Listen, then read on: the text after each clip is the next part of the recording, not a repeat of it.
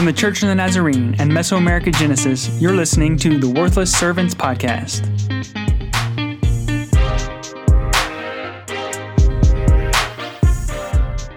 Hello and welcome back to the Worthless Servants Podcast. It is so good to be back with you. How is everybody doing today? Good. Muy good. Muy good. I'm sorry, my Spanish just... That's good. That's awesome. For those that don't know, muy means very. I speak Spanish. Yes. Thank you, Chelsea. That's so I'll be your good. translator. Thanks. Awesome. Well, you've heard almost all of us already, but we better introduce ourselves. I'm Scott Armstrong, and to my left, I have Freya Galindo. Hi there. And Emily Armstrong. Hey, everyone. And across from us, AJ Fry. Hey, guys. And to my right, Chelsea Fry. Fun facts with Chelsea. Fun fact, a snail can have 25,000 teeth. What? No. What do they eat? What do snails eat?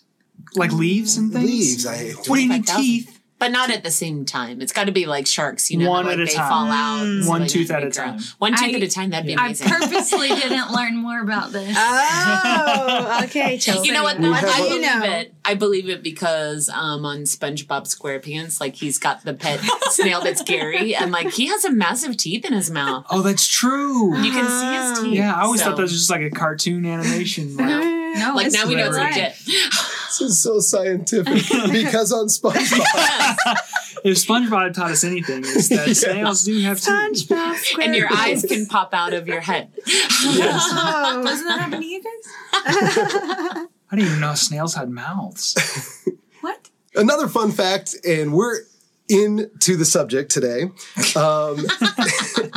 And I'm trying to think of a good segue, but I can't. The topic for today is how not to mess up, how not to fail. Now, all of us have failed. I think that a lot of us have thought of the idea, you know what, failing is not awful, is not horrible. We can learn from failure.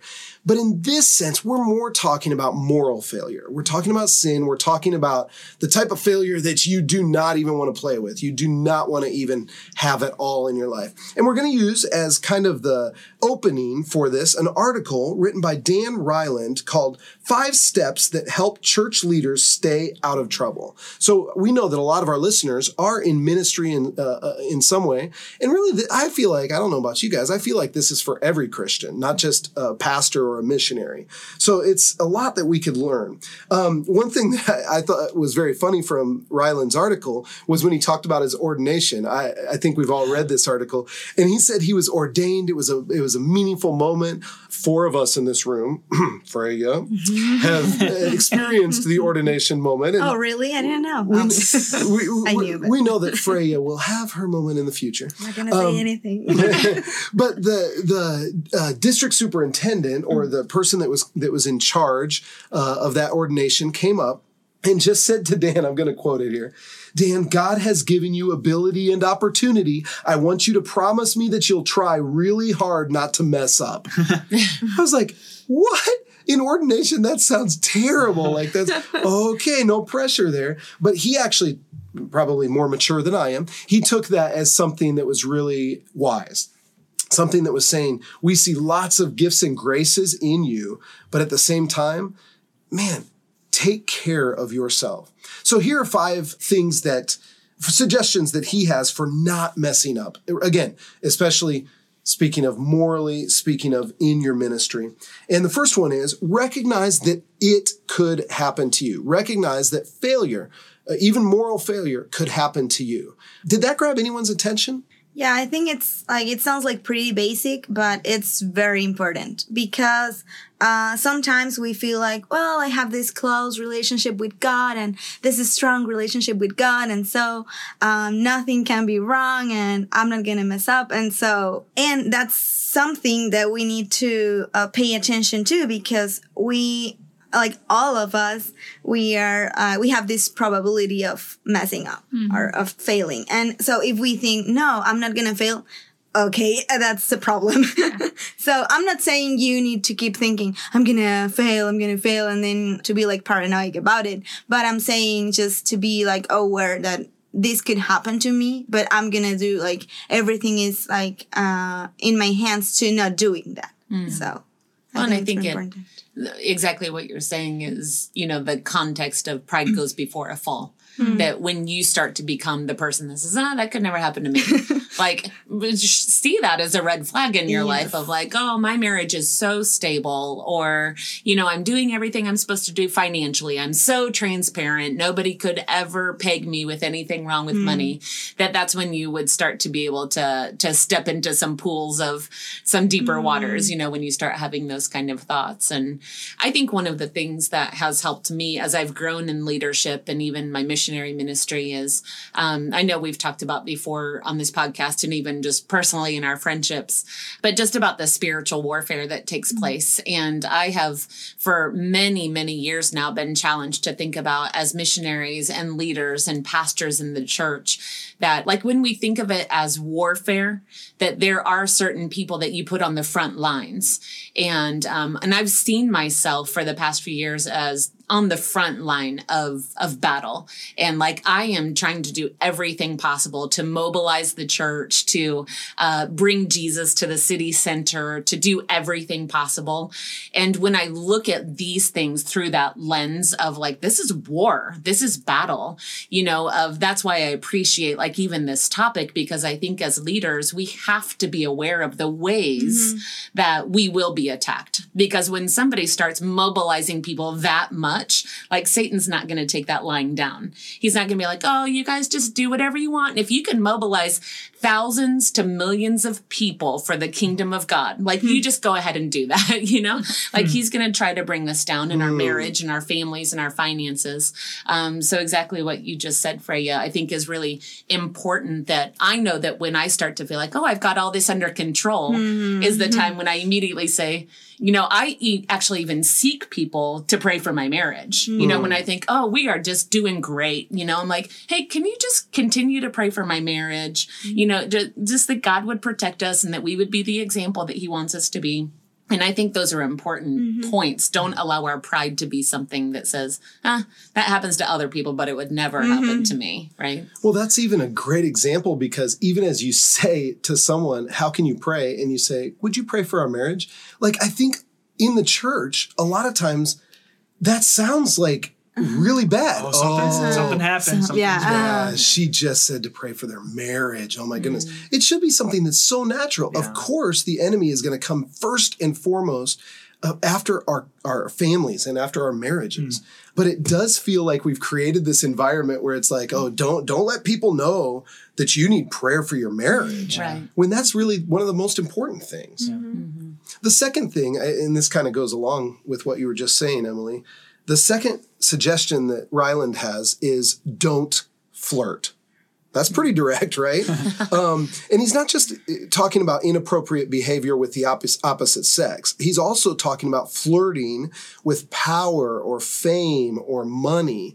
I think that's important. A lot of times, working with youth, a lot of times I'll hear the question, how far can I go without it actually being sin? And immediately I know we have to already change the conversation, because if you're talking about how far you can go without actually crossing the line, that's not at all the relationship or what God has in store for us. Instead of fleeing, we're flirting.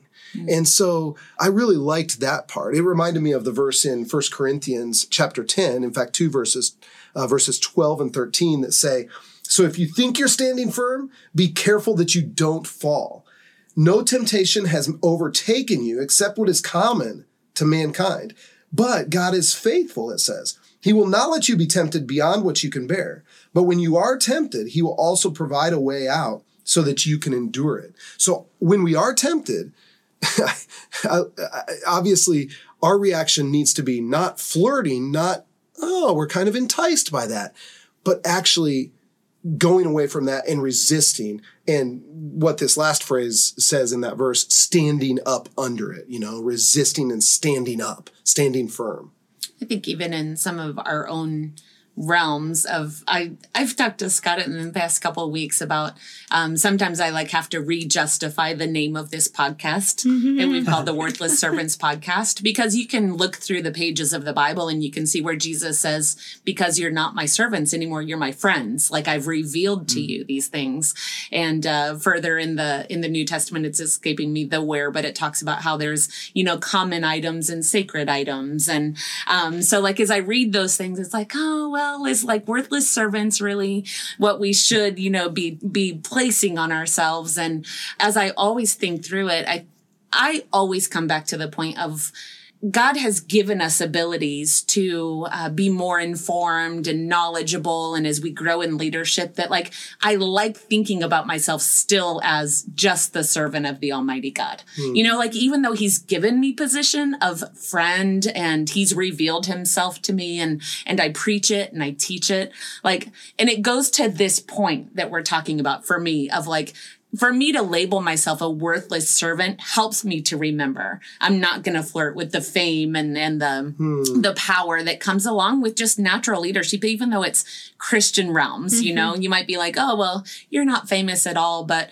I can tell you, when you've been in missionary ministry for a long time, that people start to know your name and they start to know what you're doing and they start to really say, you're doing great work out there. And those are the kind of compliments that we need. But at the same time, they're the same things that could elevate you to a position that makes you fall. So it's constantly keeping that in balance. And that's one thing that I've liked about the podcast name of Worthless Servant, is it keeps us from flirting with power too much, because at least we're coming back to that point.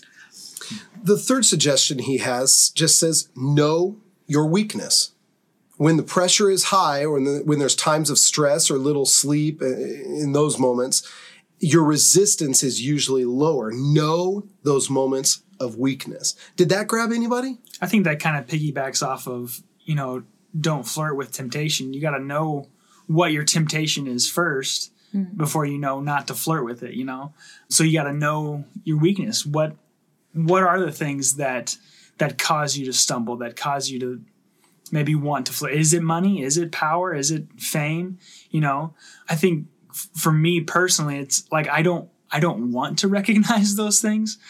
People have told me before, okay, this is where you're weak. You need to be careful in this area of your life. I'm like, no, I don't see that in myself. I don't think that's true. So I blindfold myself to this. If I don't see it, then it doesn't exist, and I'm good. I think that's just as dangerous as well, because if you know in the back of your mind that it's there and fail to recognize it, then when it does come up, you're not prepared to do anything about it. You can't run at that moment because it catches you by surprise. This reminds me of 2012 when we were in charge of coordinating a whole Nazarene Youth International Congress, just a congress for 32 different countries for youth to come in. And I don't know, Emily and I walked through that time. And I just remember in the times, especially the last month, a month and a half right before this event, we knew God was going to use it. We knew God was going to do great things, but we just felt so discouraged. There were different people that had failed us. There were different things that were occurring. I remember my health was starting to, not just one thing, but there were many different things that were little or big that were starting to occur, that I just was like, what is happening? And I just was convinced we need, and this may seem silly, but I just printed out certain passages from the Bible that I felt the Lord was drawing me to at that time. And I literally taped them throughout the house. And there was one above the door as we go out that door, so that I knew, I have to see this before I go out. There was another one in our bedroom. There was another one, just in other places in the living room or wherever. And I remember that was constantly, reading. It reminds me of Deuteronomy when they say you need to make sure this is on the door frames of your house. You need to make sure that everywhere you go, you are thinking about this. And it was a way to just safeguard us and just to remind us, number one, we're not alone in this. And number two, this is just what you mentioned earlier. This is war. And AJ, you said, know your weakness. Well, that was a time of great stress, a time of very little sleep. I knew I was weaker. I knew I was. And so we have to take even more or greater precautions to make sure that we do not fall. Praise the Lord that event was a great success. We learned a lot. And, we were able to come through that. But yeah, the number 4 for the article says, work in an environment that's healthy enough to share truth. Ooh, that's really good. So that speaks of accountability, right? And community. Chelsea, you and I were talking earlier. Does that kind of resonate with you? Yeah, this one's hard for me. I love talking with people and I love people. One of my strengths is positivity. And so it's not that I don't feel like I can't be vulnerable with people. It's that I feel burdensome for them. So I feel like I'm putting a lot on their plate that maybe I don't even want answers to. I just want to talk about. But it always feels like they're trying to give me an answer. And so I hold back. Because sometimes I think of super heavy things and I'm processing and I just want to process them with someone. Without getting advice. Right. Mm-hmm. But when that happens, usually I get advice. Mm-hmm. And so I don't necessarily want that. So my solution is just to keep it kind of surface level. Not in an effort to keep the relationship surface level, but just because I don't want to add that stress in their life or make them feel like they have to come up with a solution that I'm not actually seeking. Mm-hmm. We've tried to develop that environment together. I'm looking around the room here and I'm really thankful for you guys. We've been able to share some kind of difficult things and just struggles in ministry and in our personal or family lives, and I haven't felt judgment from any of you. And we've been able to, in some cases, be mentors, but in other cases, just be colleagues in ministry and friends and prayer warriors for each other. And I don't know that I've always had that. I don't know that in every circumstance through my life I've had that. What about you guys? Yeah, sometimes when we're in leadership, we struggle with find other leaders or find another persons that see us as person, not as leaders. And we don't want them to think less of us. So we need to find somebody that is trustworthy or that is that person is not gonna be they're not gonna think wrong about us, And I think sometimes maybe we look for that kind of persons, but we don't see them. Or maybe I think sometimes it's just as leaders, we want to share with people. We want to work with people. We want to minister them. But Chelsea was saying maybe sometimes it's on a surface level, not very deep. And I think because we need to invest time in those kind of things. And I'm not sure that everyone wants to invest in that kind of relationship. And so. Well, and even to your point, Freya, there is this reality of when you are the leader or the pastor or the missionary, that level of vulnerability that you do, there are some relationships that you have to keep at a professional level. You are seen as the leader of a congregation or of a certain group of people or whatever. And so finding the right people to have this type of community with, I think, is the challenge of what he's writing is. So for somebody that's in spiritual leadership in some way or another, we do have to be careful about the vulnerabilities that we're sharing with other people. And it has to be the sources of confidence that we have. And even for the 5 of us that are sitting here, when we first started getting to know each other, we didn't have the vulnerability that we have now. And it's only after years of knowing each other that you can have some of the conversations that we have now, because we know we love each other, because we know that we're in this thing together. And so finding those really special relationships help us to not fail when you feel I can just do this all on my own, is when there starts to become probably some problems in leadership. And that does lead us into our final one, which is stay honest before God. It reminds me of Proverbs 4:23 that says, above all else, guard your heart, for everything you do flows from it. Yeah. Guarding our heart, staying honest before God. AJ, you were saying not denying if someone, Yeah. when we receive criticism, sometimes we're like, oh, that was, I'm going to say it. That was a jerk. What a jerk, to say that, and it's like, well, maybe the reason I'm so annoyed or mad is because there was a little bit of truth to it, Right. And so could God be speaking even through this avenue that I don't like? How can we guard our heart? What do you guys think of that last one? Yeah, I love this last one. And he even specifically says in the article, close to the end, he says, when you name the problem sin or temptation, you remove much of its power. When you also resist it, with God's help, you can overcome it. And I have found that to be truth in my own life. I think there's something really freeing that happens when you verbalize, when you say it out loud, even if you're saying it to God specifically or to a group of friends, like we were just talking about with the vulnerability. But it does remove its power. So if there's something that like truly has a hold on you and you just say it, there's an amazing liberty that comes with that.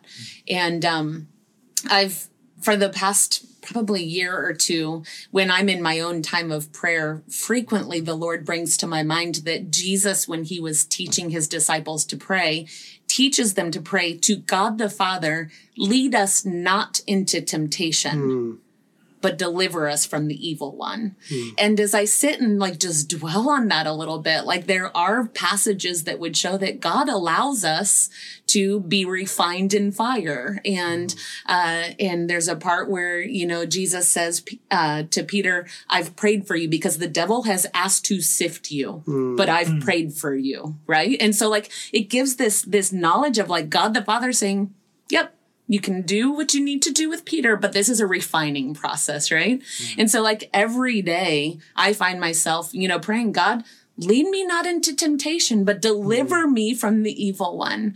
And there's a lot of power in that prayer. And I think if we can continue to stay honest before God. I know that I personally, a couple years ago, was just dealing with a lot of anxiety and like to the point of physically not being able to be getting out of bed on Sundays because I was so anxious about the things that needed to take place or had to take place, and naming it and being honest with people around me and not trying to handle it on my own of like, I'm going to be okay. I'm going to be okay. I'm going to be okay. But like talking about it with people and truly telling God, like, God, you said you were going to be peace. And truly allowing him to be peace, of him saying, just his truth washing over those moments. And I think that's why I like this last one so much, of staying honest before God, because a part of staying honest is not just admitting our own faults, but it's bringing God back to him. Of God, you said you'd be good. God, you said you were my deliverer. You said you were refuge. You said you were peace. And I believe it. And I'm going to walk forward in this, knowing that you are these things. And I think that for me is the base of not falling, of not messing up, is constantly walking in who God is, who he says he is, and allowing myself to be his creation in the midst of that. To recap, the 5 suggestions for not to fall or how to avoid messing up are: number 1, recognize that it could happen to you. Number 2, don't flirt. Number 3, know your weakness. Number 4, work in an environment that's healthy enough to share truth. Amen to that. Number 5, stay honest before God. We can't be naive. Our enemy, the devil, is prowling around like a roaring lion, seeking whom he may devour. This is not a game. And especially if we're on the front lines, we will receive attacks. We do not come to this episode saying we're the experts and we figured it all out. But we do come saying we are trying to live these realities. And we hope that as a listener, you are as well. This is so essential. Without our character, without our integrity, our ministry is nothing. Our family is nothing. So, Emily, where can they get in contact with us or find out more if they'd like to? Our website is mesoamericagenesis.org. You can find the archive of all of the episodes if you are just now finding us. You can also engage with us on our Facebook page, which is the Worthless Servants Podcast. And we would encourage you to share these episodes. They come out every other Thursday. And the more that you share them, or even just give us a like when you see it, it'll help us move into some new networks. And so we would encourage you to do that. Cool. Thank you. Important topic that we've touched on today. We are the Worthless Servants, and I'm Scott Armstrong. I'm Freya Galindo. I'm Emily Armstrong. I'm AJ Fry. And I'm Chelsea Fry. And we will talk with you next time.